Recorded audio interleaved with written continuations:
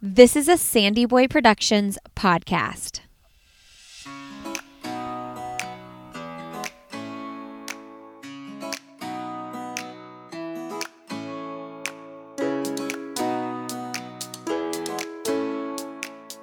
Hey everybody, welcome to Why is Everyone Yelling with Lindsay Hine.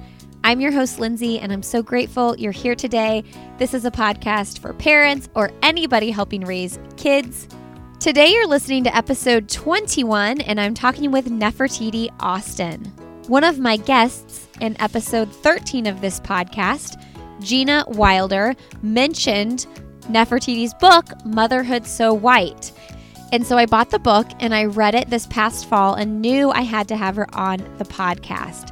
Nefertiti is a writer, she's a mother of two, and she is the author of the memoir, Motherhood So White, a memoir of race, gender, and parenting in America. In this episode, we talk about her book and we talk about her experience as a single Black mother walking through the adoption process. You can find Nefertiti online. Her website is just nefertitiaustin.com. And I'm so excited, everybody. We have a sponsor for this episode, and that is Previnex. This is where I personally get all of my vitamins and supplements, protein powder, and kids vitamins. They have an amazing program. When you purchase a bottle of their children's multivitamin, the Super Vites, they then send critical nutrition to children around the world who need it most. So what I do is I make smoothies every single day. I pack them with tons of vegetables and fruits and a scoop of their Nourify Plus protein powder. And I also throw Super Vites vitamins into the smoothie. And that is what my kids have for breakfast every single day. And then I don't feel so bad if they don't have another vegetable for the entire day. You all can save 15% if you want to check it out. Go to Previnex.com.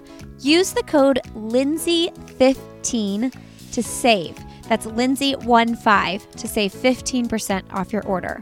Friends, I hope that you enjoy my conversation with Nefertiti Austin. Well, today on the podcast, I'm so excited to welcome Nefertiti Austin to the show. Welcome to the show, Nefertiti. Thank you so much, Lindsay. How are you doing? What does your day look like? Well, it's great now because I dropped my second grader off. So I have some physical and emotional space to get some work done. And, pretty good. I'm so happy for her that she is able to go to school and, hoping my 8th grader gets to go in another month or so. And we're just taking it, one day at a time and, just making lemonade out of lemons. Yeah, so the younger students are back and they're still doing virtual. Our kids went back probably like January 18th is when we went back. So wow, it's such a relief when they go. It's so good for them and for us. Mm-hmm. It makes a huge difference. Everyone, we get along better. Yeah. And I'm probably going to need a couple of weeks before I really feel like, oh, I miss her. But right now I'm like, no, goodbye. I know. See you later. And when they first went back, it was like everybody was out of the house and I thought, okay, what do I do? What's the first thing I do right in this moment? And it took me a few days to kind of get used to that. You feel like the second you have everybody gone, you're like, I need to get everything done. I need to accomplish so many things. Yes. Got to ease back into it though. Yes, that was me last week. I just ran crazy errands and I was able to be gone for hours because I didn't have to worry about, she should be she needs to log back in. Okay, well, is my son going to help? Yeah. So all of that was just lifted off of me. Oh, for sure. It's been crazy. Well, let's dive right in. You are the mother of two, a professor and the author of Motherhood So White, a memoir of race, gender, and parenting in America. I read your book in November. It was really good. Thank you. You're welcome. I'm sure that was crazy, though. It came out in 2019, and then we kind of had a awakening in our country in 2020. So did you see a resurgence in book purchases?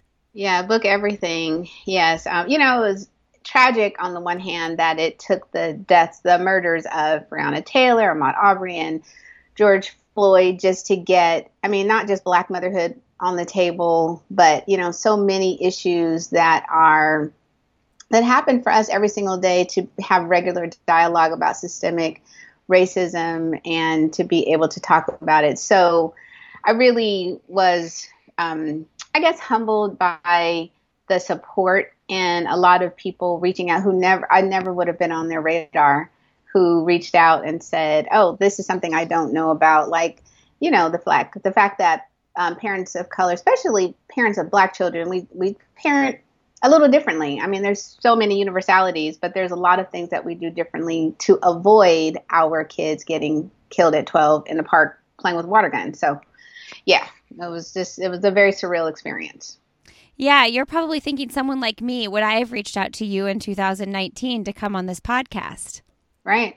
Yeah, I noticed a lot of podcast invitations that came in when I scrolled through galleries. Like, often I was their first Black guest, and which was interesting. So hopefully it won't be a situation where, I mean, I felt like there was kind of a lull. People kind of felt ally fatigue. Yep. Kind of felt like, oh, I said I'm sorry, I'm over it, and for us it keeps going. It's still every day. So thank you for not being one of those people who's like, oh, I'm over it and I'm on to the next. So yeah, I think it's one of those things where we have to continue to educate ourselves. It wasn't like, this is something that happened in the summer of 2020 and now we're moving on with life. This is everyday life for a big portion of our country. Absolutely. I want to dive into why you decided to write a book. I know you've written a couple books before this book, but when did you decide, I want to write this memoir and get my story out to the world? It didn't start off like that. I really just started out kind of ranting and complaining about racism within publishing and adoption, because so much of adoption is geared toward supporting white parents who adopt Black children or children of color. And so when I was ready to become a mom and, very clear, I wanted to adopt first. And then I started looking, because I'm a reader, like, oh, where can I find a story about a single Black woman who chooses to adopt? No fertility issues, no drama about a man, nothing like that. So I'm looking for myself on the page, and I couldn't find myself on the page, which was weird because it was the height of the mommy wars, and there were all of these iterations of mom. There was the slacker mom and tiger mom, and all the different mothers. And I recognize that there's diversity within white motherhood, but the prevailing feeling, 13, 14 years ago and now, is motherhood is still viewed from a very white lens. And so my early writing was really talking about that. And I was a couple of years in before I thought, oh, I've got a collection of essays. And that's what I thought, that I would be looking at different aspects of adoption, like the fact that I changed my kids' names, or public adoption versus private adoption versus international. And I was working with an agent, didn't go over so well. She was young and not ready and wanting me to kind of steer away from the racial component. And I couldn't get her to understand that as a Black woman, that's my intersection, like every single day. Yeah.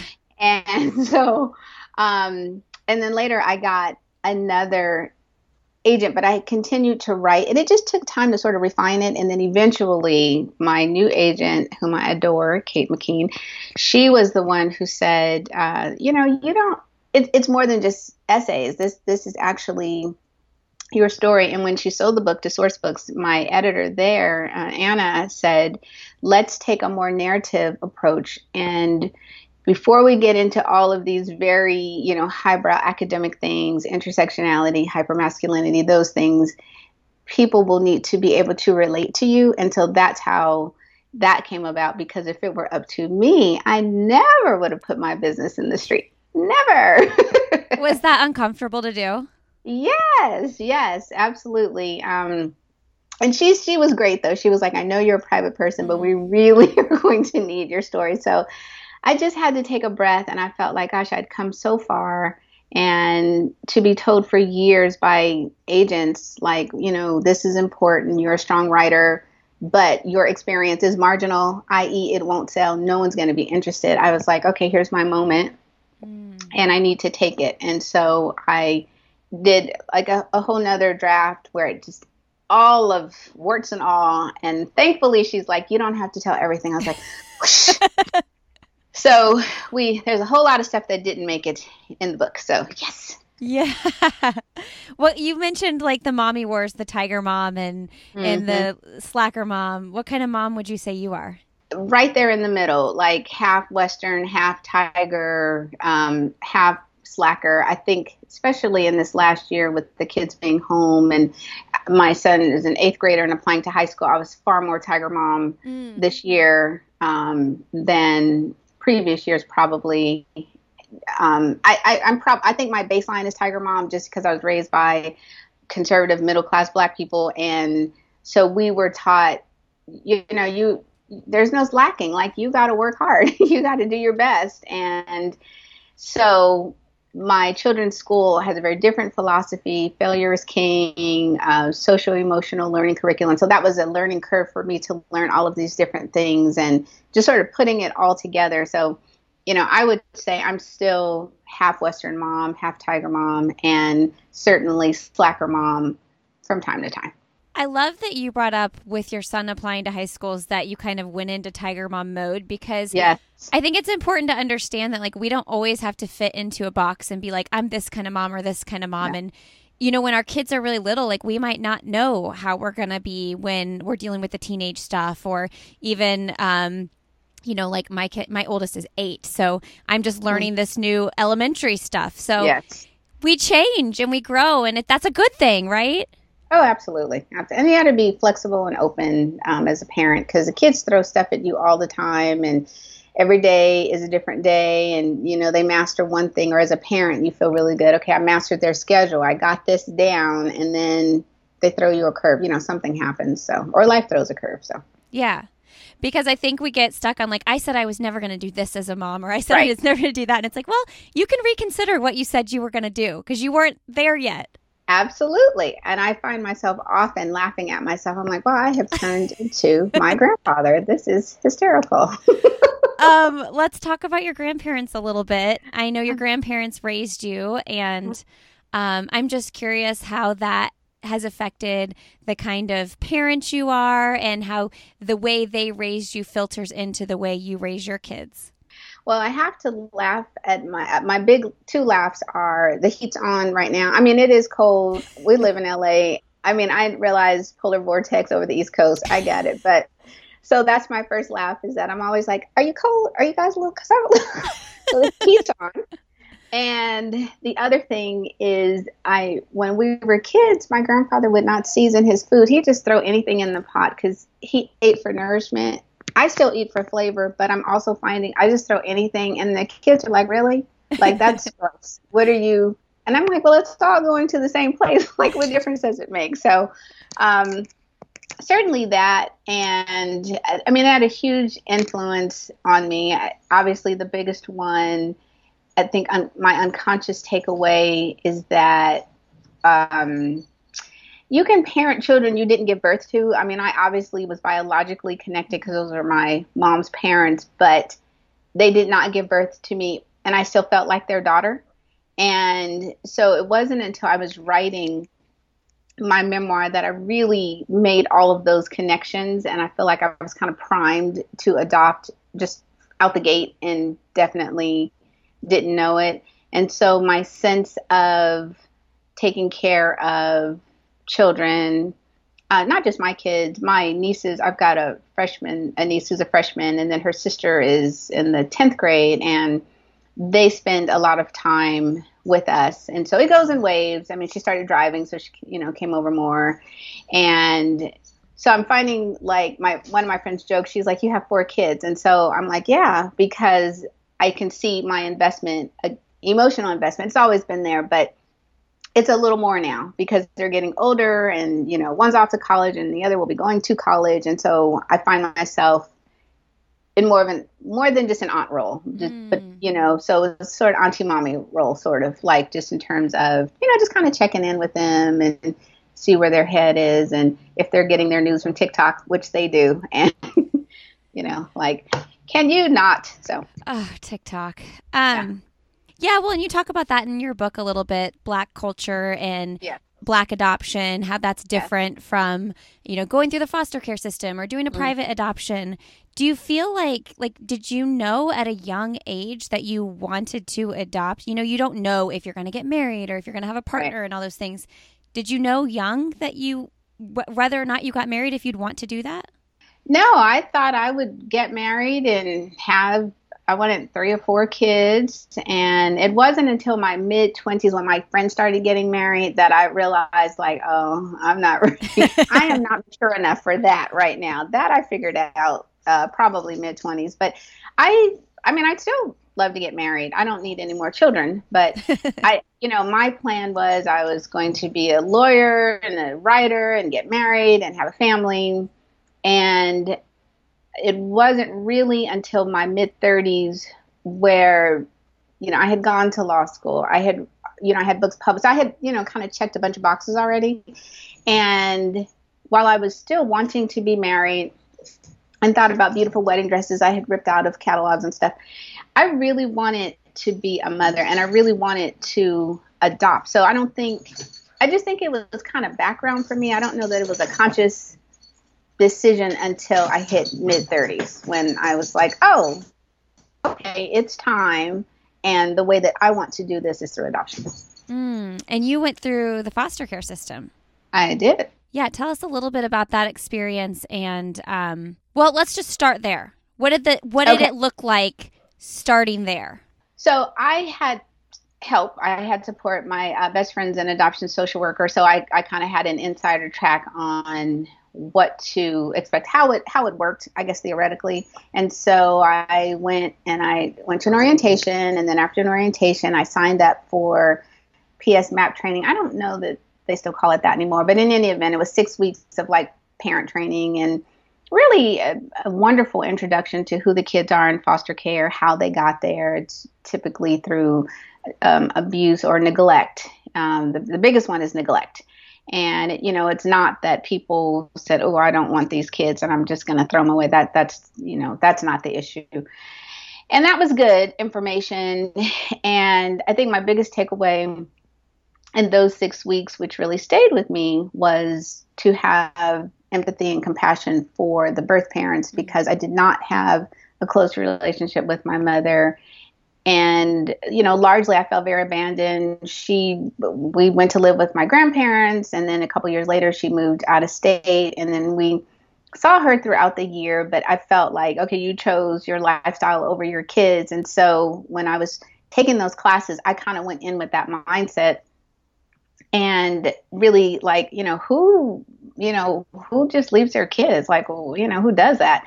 But once I got a little more information for the reasons why, I was able to understand that if someone can do better, they would do better, And so that was helpful. And then after I finished the classes, and at some point you get to choose what you want. So I wanted a little boy. I wanted him to be at least half Black. And I was open to if there was a family background of depression or, even drug abuse, because I knew that the environment really made a huge difference for those kids who may have been drug exposed. And I went to it knowing that, okay, the whole crack baby thing, and that's a whole nother conversation, was a myth. So I wasn't scared about that. And I was, got myself ready and then waited for a placement.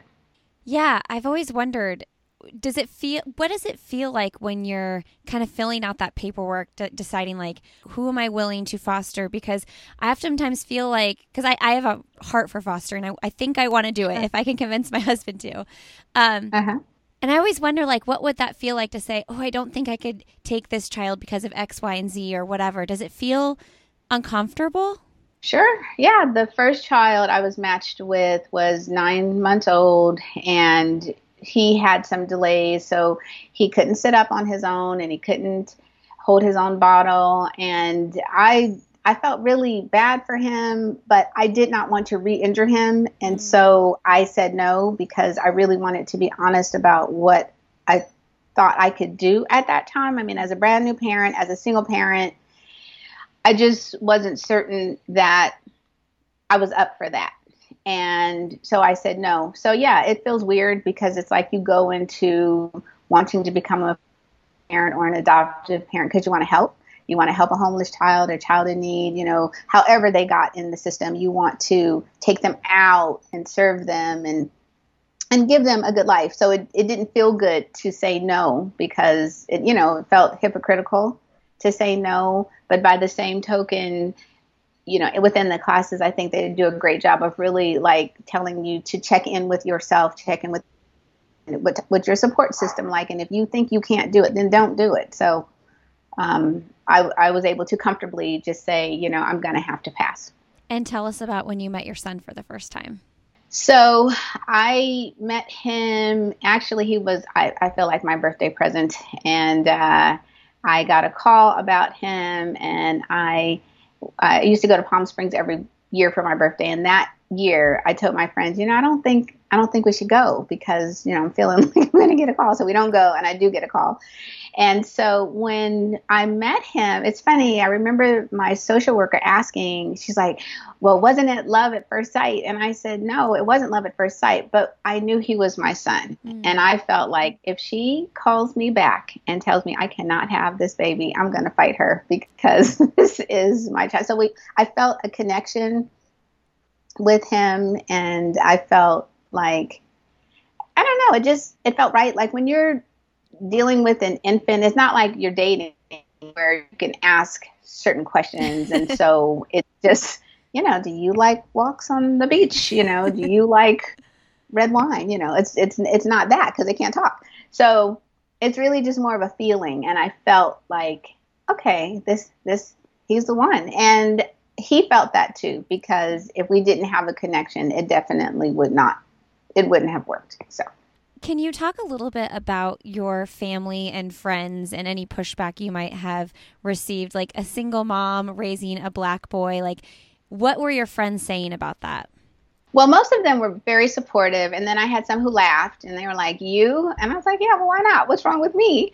And it was because of such a free spirit and just seemingly, just not flaky, because I've never been a flaky person. However, I take to take full advantage of the fact that I didn't have anyone to take care of except myself and my dog. So I could travel when I felt like it. I could make a whole bunch of moves that I can't do anymore. So, and then the pushback, absolutely. The pushback was, you're not married and you're not a homeowner. And how are you going to raise a Black boy in America? And you can't raise a boy. You can't raise a boy. It was a lot of that, which was ridiculous because there's so many single parents in the country. And I felt like, well, the alternative is he stays in foster care. Like, yeah. That's not a win. That's not a win for anyone.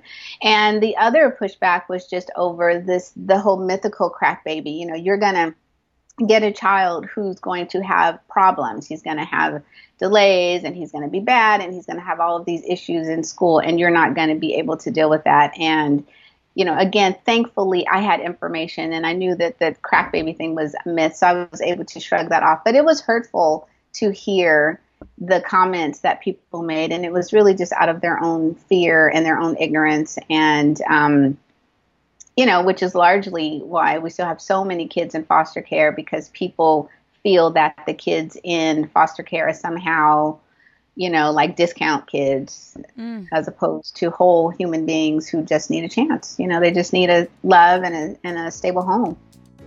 Hey, everybody, a quick break here to share with you a little bit about Indie Maven. I know we have listeners all over the country and world, but this is an Indianapolis-specific business that I am super excited about. Do you wish you could be as knowledgeable about what's happening in Indianapolis as you were before things got busy with your career, kids, family, and friends? Are you looking to get more engaged and active in your city through the best recommendations ever? Indie Maven is a community that connects women in Indianapolis and its surrounding neighborhoods through captivating and rich storytelling, crazy fun events, and best of all, an audience of highly engaged, badass women. To learn more about Indie's happenings, the trailblazing women making it all happen, and to start making a difference in your community, join the Maven movement. Go to indiemaven.com to sign up for their free newsletter, learn about upcoming events, and join their membership program for perks valued at thousands of dollars from local businesses. I am part of Indie Maven. I am a member, and I so love watching what these women have created for our city here in Indianapolis. Go check it out, indiemaven.com. All right, friends, enjoy the rest of my conversation with Nefertiti Austin. It seems like you have a really strong community of friends, and what's one thing you do to make sure that your son and your daughter do have male role models in their lives? With my son, it was sports. That was really, honestly, let me say that's not true. From the moment I got him, a really good friend of mine said, I am his godfather. And then where I worked at the time, I worked around a bunch of men, and they all just sort of stepped up, and they were very, very supportive. So I never had any trouble finding a male community because I've got a bunch of guy friends. So I always had that. And then once he started kinder and started playing Little League baseball, and all the coaches are the dads. And so once again, we were surrounded by Black men who took all of the kids in, and, it certainly took a special liking. My son is a likable kid, a very low key kid anyway. So, took a special interest in him, which I really, really appreciated. And, would say, oh, he's my son too. So we didn't have any issues there. And then when my daughter came, my son pretty much had called her in, and this same group of men, they were like, okay, that's my daughter, because we were surrounded by boys. Like, everybody had boys. There were no girls. So when my daughter showed up, she was the belle for everyone. And it's funny because my girlfriends would say, oh, it's a good thing we were a girl, because she would just run all over her dad, and, just anything my daughter wanted then and now, I can get on the phone or text, and I got men running to what does she need, so that's been pretty cool.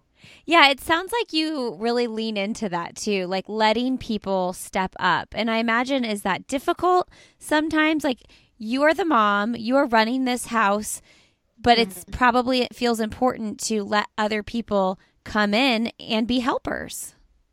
It does now. It did not come easily. And I'm a very independent person. And because I adopted and my family was still giving me side eye, I kind of felt like in the first couple of years, I had to be everything. I had to do everything. I didn't ask for help. And my friends would offer, like, my cousin and I adopted at the same time. So she would say, oh yeah, I took a nap while my friend came over and they watched, her son. And that never even occurred to me. I knew that, like, you nap when they nap, but I was like, okay, I can do the laundry. I can clean the kitchen. I can pick these toys up off the floor.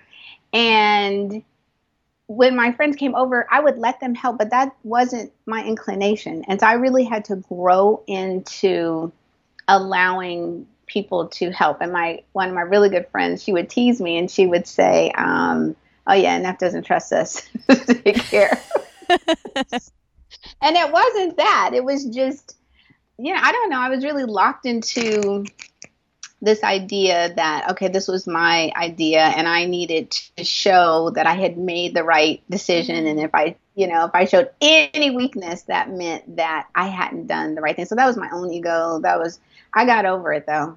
And definitely by the time my daughter came, we would get to the baseball field. One of my friend's husbands was there. So the moment we would get there, I would just hand her to him and she would just stay with him the duration of the game. So I got over it. I was like, oh, this is killing me. That's so good. I love that he would just take her. Yes. I want to read, I watched your YouTube video this morning for Black History Month. Oh, okay. Yeah. And this is a video where you discuss the impact that the Black Power movement had on your life, your work, and your writing. And you mentioned that your parents were part of the Black Power revolutionary movement. And in the video, you mentioned you are now carrying the torch on and hope to take it across the finish line at some point. What does that mean to you now? Looking back at your childhood and what does that finish line look like now? I don't know what it looks like. It's funny. As I mentioned, my niece was over and I grabbed a photo album and it was pictures she had never seen because my dad passed when I was 21. And so she never met him, obviously. And looking at these pictures from when I was in high school, I found a letter I had written to our editor, and I was basically complaining because someone, I guess in my high school, had written something and they used the word Negro. And so in my letter to the editor, I'm like, it's 1987. How could someone do this, that, and the other? And I laughed because I said, wow, I'm the same person and I'm still writing about the same things. And I would have, 16, 17 would have never thought, fast forward a whole bunch of years, that I would still be on the same theme. And for my parents, it was different. Like during the spring and summer with all of the protests, and there were people who felt a need to go out into the street to protest. I don't feel a need to go out into the street. So my form of protest, my form of really keeping the conversation going, really is the pen. And so that's how I do it. And maybe the finish line means Black people get reparations. Maybe that's what it is. Maybe it is more Black mother writers or Black parent writers get their books published, and we get on the New York Times bestsellers list talking about Black motherhood, because that hasn't happened. So perhaps it's that the profile is raised to the same level as when we're looking at like those movies, Bad Moms. I can think of times with my friends and we've been bad moms. And so, but there hasn't been, the Black buddy mom movies out, that kind of thing. So I'm not sure what the finish line is, but it doesn't just have to be or look one way. It could be, multiple iterations. So we'll see. I don't know. What do you think your parents would think of the book and your life now? I think they would be proud. I really took great care to not disparage either one of them. And like I said, there's a whole lot of stuff that did not make it in the book. And, who knows, maybe at a later date, I'll write about some of those things. But I think they would feel good about it. I think they would see their legacy, their contribution to the Black Power movement in my work. And that I imagine it may have even been a surprise to them. I mean, my thesis was on Black women in the Black Panther Party, so I don't know why anybody would be surprised, but that was a long time ago. So I think they'd be proud, and then also maybe a little surprised that I've gone back to that, because I could have had a career as a romance writer and not dealt with race at all. So, what's your message to a single Black woman who wants to adopt? I think she should go for it. It's funny. I talked to a friend of a friend. She texted me. She goes, I've got a girlfriend who really wants to adopt, and she needs help. She needs, support.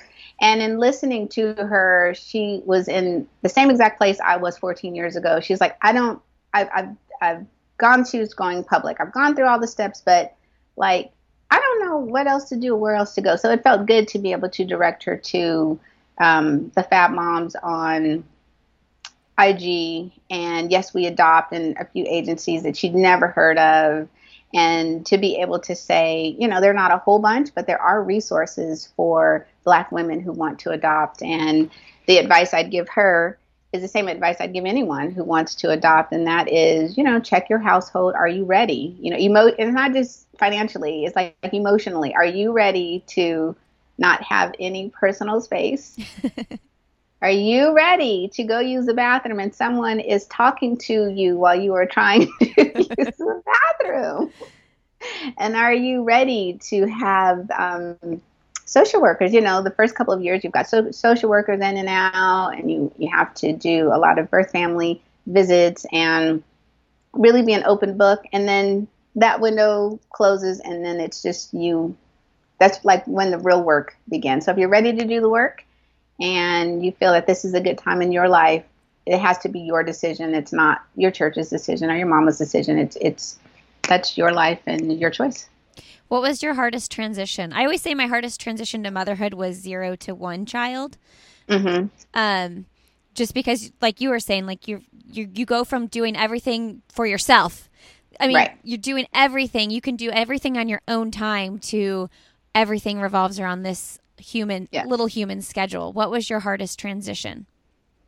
Probably 1 to 2 kids, because the second child everything just increased exponentially. It wasn't just double the food or double the clothing. It was exponential in my exhaustion and really, and my kids have a 6-year age gap. So, which is good and bad. And so managing their schedules and their interactions and their needs and all of that, that is insane. I mean, I don't recommend single motherhood. It's hard. It is definitely hard. I mean, so it is what it is, and I'm fine with it. I wouldn't trade it for the world. I, wouldn't do anything differently, but it's rough. It's definitely hard. So I would say that second child, that was an exponential experience all the way around. Continues to be. Yeah, I always remember before I had kids, I always remember Oprah saying being a mom is the hardest job in the world. And I'm like, I think an asterisk needs to be made. Being a single mom is the hardest job in the world. Yes, yes. And even people who are dealing with ex-husbands or ex-partners and they're not on the same page with parenting, like, ooh, gracious, that's a nightmare. So I don't have that to worry about, at least. So earlier you mentioned, raising a son in a country where systemic racism is a very obvious thing that happens in our country every single day.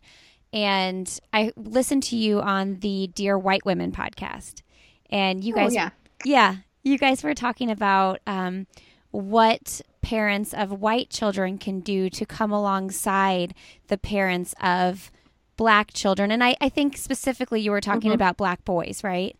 So can we discuss that a little bit beyond the I feel guilty or whatever, that whole conversation? What are some things we can do to walk alongside you and be supportive? Well, thank you for that.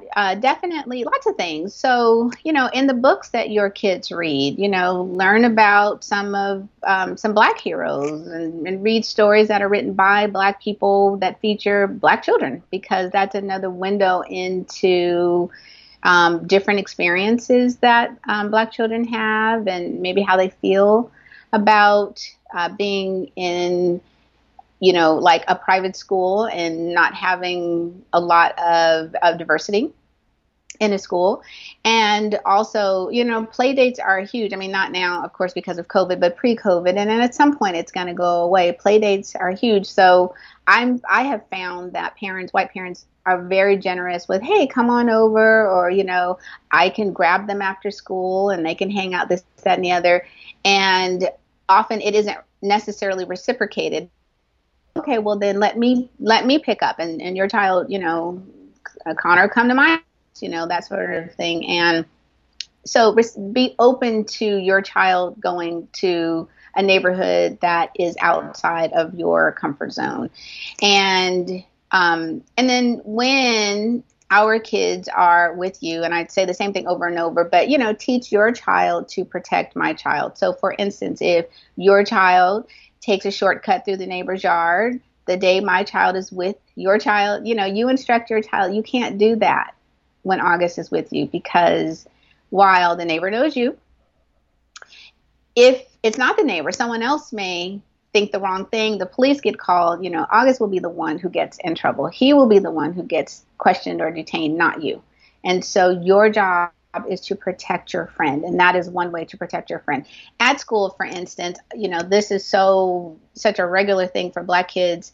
If all the kids are doing the same thing, I swear to God, 99% of the time, the child who gets in trouble is the Black child, even when they're doing the same exact thing. And so as kids, we don't teach our kids to talk back to adults, but your child can say to you, hey, mom, this happened at school and it wasn't his fault. And then as a parent, you either reach out to the Black parent or reach out to the teacher and say, the kids were all doing the same thing. And, Billy said it was actually his fault. Or he noticed that August got a more severe punishment than the rest of us did. And that's not fair. So as white parents, you can speak up. You can be an advocate for the children of color who attend, school or, on the side, lacrosse team, whatever the case may be, and speak out when you recognize unequal consequences for similar actions. And I think also to really encourage your kids, if they have questions, just to, talk to their friend and check in. Like, how are you doing? Are you okay? During the spring and summer with all the uprising, so many of my white friends called and they emailed and they were like, how are you doing? This is horrible. This is terrible. Are you okay? And, I didn't need them to do anything, but I appreciated that they acknowledged that, wow, I didn't know, or this is terrible. And, I'm sorry. So, and they didn't have to do that, but that went a long way. So I hope those are useful. I think it's really useful. And I think that a lot of people don't realize that in the classroom, and Yes. they wouldn't think to say, if your son comes home and says there was an issue in the classroom, they don't think to ask, who were all the parties involved? What did it look like? Who did the teacher talk to first and all that? You don't think about that. So I think to be actively considering, who else was involved is super important. I appreciate that. Thank you for sharing. Yeah, definitely. Because as a Black parent, I always ask, I'm not so much now, he's older, but when he was younger, I always ask, okay, well, who were you playing with? And then who did the teacher speak to? Because I have received an email, and then I'm on the phone calling my white friends, did you get an email today? Or if I see them in passing, hey, did the teacher say anything to you about such and such? And they're like, oh, no, I didn't know. That's a huge problem. And there's a lot of unconscious bias that occurs. And the teacher isn't always aware of his or her bias. And so it needs to be brought to their attention, not only from, the Black parents, but from the white parents to say, we recognize this is happening, or we notice this is happening, and we're bringing it to your attention as well. So, when you wrote Motherhood So White, part of that was that you couldn't find any resources. Do you think that this book will, or do you hope that it will spring about more resources?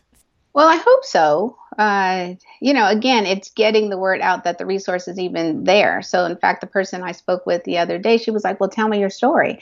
And I said, well, I actually have a whole entire book that I wrote about my story. So, here's the name of it. I'll tell you some stuff, but I'm not going to sit here for 300, And so, and she's a well-educated, professional Black woman, and she never heard about it. She didn't even know. So it is being able to raise the profile for it. And I did get a lot of support and comments from single Black women who were on the fence, who said, oh, I read your book. And I'm like, oh, I'm going to go for it now. So that was really exciting. I was happy that I was able to encourage people, and even white people who reached out and who said, oh, thank you, because at least I know now I need to educate myself on my kids if I decide to adopt or foster non-white children, and how to use my privilege as a white person in this country to support and protect my Black child as well. So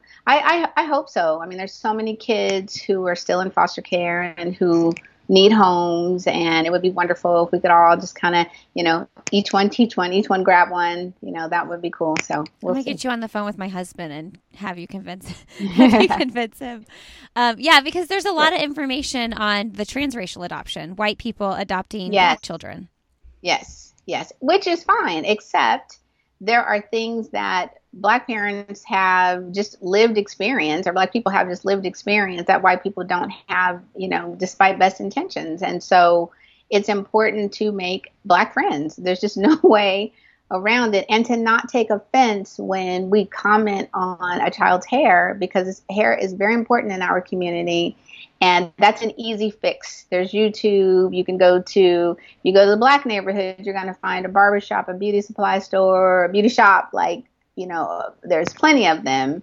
And lotion is an issue, and imaging, being able to see yourself on the screen, and even dolls. My daughter is such a girly girl. Oh my God, she's glitter. She's all of it. And when we go to Target, sometimes we find, there might be one or two Black dolls that are there, but the majority of them are white.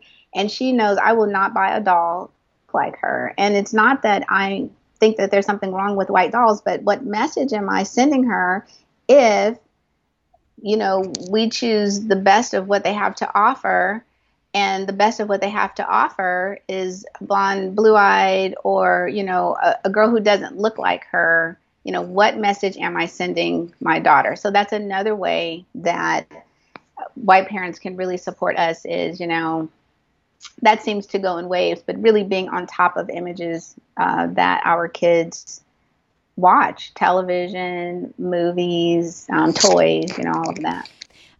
Okay, so of all the things that could come out of your book, like what do you want people to most take away? What is like the most important message? Okay, let's see. I think the most important message is that there are all kind of ways to make a family, and I would love for, I think, adoption by Black people, the ways in which we create a family to be more mainstream, to be more accepted, and that, just because we tend to adopt internally and we tend to adopt family members or take family, we skip the formal process. Like, it doesn't mean that we don't adopt. Like, that's a huge myth that persists. It's just, we do it differently, and that's okay. And that there are nuances within Black parenting, and it doesn't make it marginal. It doesn't make it less effective. It doesn't make it like lowbrow. It's just, it's different, and it's necessary because we're dealing with a different set of circumstances with our children. And, we just want to love each other and keep each other safe and accept that they're all kind of moms, all kind of parents, and, again, all kind of ways to make a family. Yeah. And you're talking about this like non-formal adoption, kind of like how your childhood, right. You grew up. Would it have mattered to you if your grandparents would have formally adopted you? No, it wouldn't have made a difference. There was no need. I mean, my parents were around. We saw them. So there was no need, which is, I think, just sort of the attitude of Black people. It's, okay, well, come on. We just keep it moving because it didn't change. I still had to go to school. I still had piano practice. So it didn't change anything. So. All right, Nefertiti, what is one thing professionally or personally that you'd like to do that you haven't done yet? Okay. Okay, if I could give two things. Okay. I would love to see my book hit New York Times bestsellers list. Like, that would be super. I would love for that to happen. And let's see, what else? I would love to, and I'm in the process of doing this, pivoting a little bit into TV or film. I have a couple of stories that I think would make great like TV movies, just showing another slice of Black life and Black women. So just continue to have an opportunity to sort of to amplify just how complicated and fun and zany and serious, we are just on a regular basis, just to show all of our dimensions on screen. So yes. How do you do that? Like, who do you pitch that to? Well, I've met with a couple of agents, and I've got a writing partner. So we are just pitching. It's just like the publishing process. You just throw a lot of stuff at the wall, and it just takes one person. So we'll see. We've got some stuff in the works, and in as much as I've already spilled all of my guts in my book, if someone optioned it and wanted to turn it into a movie, I'd probably sit in the theater like with my eyes like this.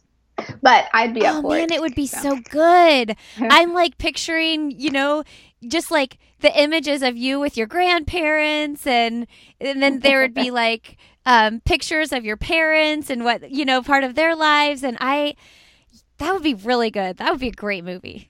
Yeah, that would be cool. I've come around to that. So I've had to kind of get there. So I'm there. That would be cool. Oh, yeah. Really cool. And one note there, just the power of like not letting the no's stop you, right? Yeah, you can't. I mean, as a writer, regardless of genre, you expect the no's. You get way more no's than you get yeses, that's for sure. And that just comes with the territory. And sometimes it means that it's just not the right fit. And then sometimes it means that, your work, it's almost there, and you just need to keep working at it. And I think that's the case for all artists. Whatever your milieu is, you just expect a no, but you keep going. If you feel good about it and you look for your team, having the right team is crucial. And sometimes, again, things shift, and being flexible, you have to kind of like, oh gosh, I thought this was going to work. It didn't work. So let me try something else. I am all for this movie. I'm all for it. I'm a big fan of like reading the book first, right? Because you get to put all the pictures together in your head.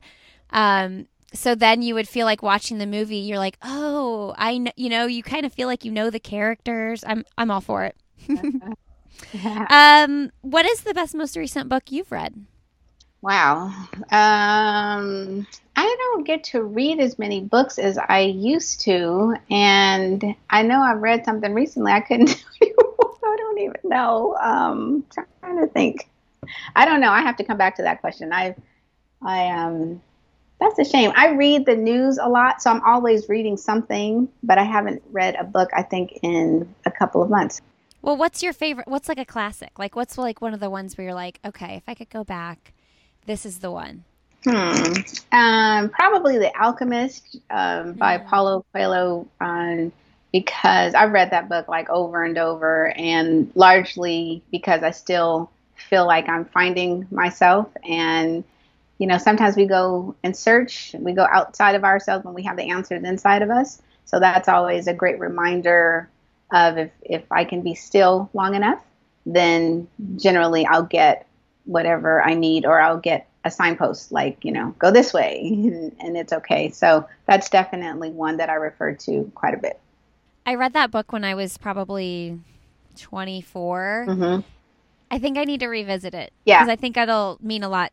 It'll be different now as a mom, and just, like 15 years older, it's going to mean something different. Oh, yeah. Yeah, definitely. Yeah. And then there's another, I don't think of this, it is a book, but I was thinking fiction. I think it's called The Wisdom of Florence Scovel Shinn. So on that same sort of order, and those chapters are super short. They're only like 8 pages, but, just sort of the same idea of, your thoughts have power, and what you put out into the world, will definitely come back to you. So I'm always thinking about that, especially with the kids, trying to model, like when my daughter does something to her brother, or he does something to her, he's antagonizing her. And I'm like, okay, karma's coming for you. You're going to get it. So, and really trying to model, treat people how you want to be treated, and to not have attachment to steps, so that you can continue forward and be flexible.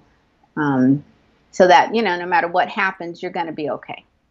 My kids, they antagonize each other. I mean, it is just constant. It drives you crazy. Yes. It's a whole lot of love going on. Yes. Ooh. Do you have a favorite kids book that you read to your kids when they were younger? Or, I mean, I guess your daughter's still 6. Yeah. She's 8 now. Yes. 8. A fan favorite in the house, called A Mother for Choco, and I think it's by Keiko. I can't think of the first name. Well, Keiko, I think is the first. I can't think of the last name, but I love that story. And it's an adoption story basically, and there's an animal who is looking for his mother, and he meets I think it's the hippopotamus, who ultimately tells him, "I'll be your mom if you let me." And so he is asking different animals, he's looking at them like, well, your coloring is different, or you have feathers, and I have feathers but you don't, and all this. And so at the end of the story, it's really beautiful that the animal is able to say to him, I'm none of these things, but I will be your mother, if that's okay with you. So I love that story. I love that story too. I'm going to order that. Yes. Every episode of this podcast, I'm like, I have to order the book. The kids' book recommendation is always so good. Yes. And then what's your last message that you want to leave with our audience today? Well, I think my last message would be just to be kind to each other. I know we've got this vaccine rollout that's having some issues in certain areas. So I think if we can continue to support each other by wearing our mask and being kind to each other, I think kindness goes a long way. And also just, it's February, it's Black History Month, and I know there's so much content. It's wonderful about Black people in history and currently, and, so proud of Kamala Harris, who is, my sorority sister. So that's, a lot of pride there. Also Black women. Oh, that's so cool. And so But just that it goes beyond this moment, like, next month and in June or in August, that people don't forget that we are still here and that we're still talking about race. We're still feeling the effects of systemic racism, and, and for people to be mindful and seek ways just to support so that we can feel safe with our kids out in the street, and write a book about Black motherhood and not feel like we have to make a case for why this is important. And just so everybody knows, I'm holding the book right here, Motherhood So White. I think I actually bought this. I had a guest on my podcast, Gina Wilder. Okay. She was probably episode 10, and she is the one who suggested this book. Oh, that's sweet of her. Yeah. But, Nefertiti just mentioned Kamala Harris. And if for nothing else, buy the book and read the letter that she wrote to her son about having the first Black president of the United States, and like the significance of that, because that letter is beautiful. And I would say it's one of my favorite parts of the book. Oh, thank you very much. Well, it's so fun to have, Vice President Kamala Harris. And really, I told my son, I was like, wow, so for you, your formative years, it was President Obama. And for my daughter, I'm like, and for you, it's Vice President Harris. And, she's kind of like, So, yeah, she's 8. But she will get it. She definitely will get just the things that she gets to take for granted. So I'm so proud, and I'm so excited and so pleased with the outcome of the election. That's awesome. So go buy the book, everybody. Motherhood So White. We're going to make it a New York Times bestseller. Yes, let's do that. Thank you. Thank you so much for your time. Oh, you're welcome. Hey, friends. Thanks for being here today. Thank you, Nefertiti, for sharing your story. Make sure you go check out her website, nefertitiaustin.com. You can find us on social media. We are Why Is Everyone Yelling on Instagram. We have a Facebook group as well. And check out our podcast network, Sandy Boy Productions, on Instagram. We have 3 other shows in the Sandy Boy Network. All have another with Lindsay Hine, which is a running podcast. I interview runners over there.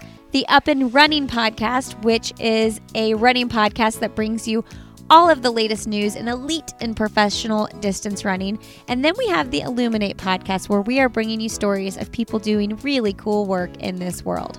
You can save 15% off at Previnex for any of their multivitamins, supplements, protein powder, or their Supervites for kids when you go to Previnex.com and use the code Lindsay15. That's Lindsay15. All right, friends, thanks for being here.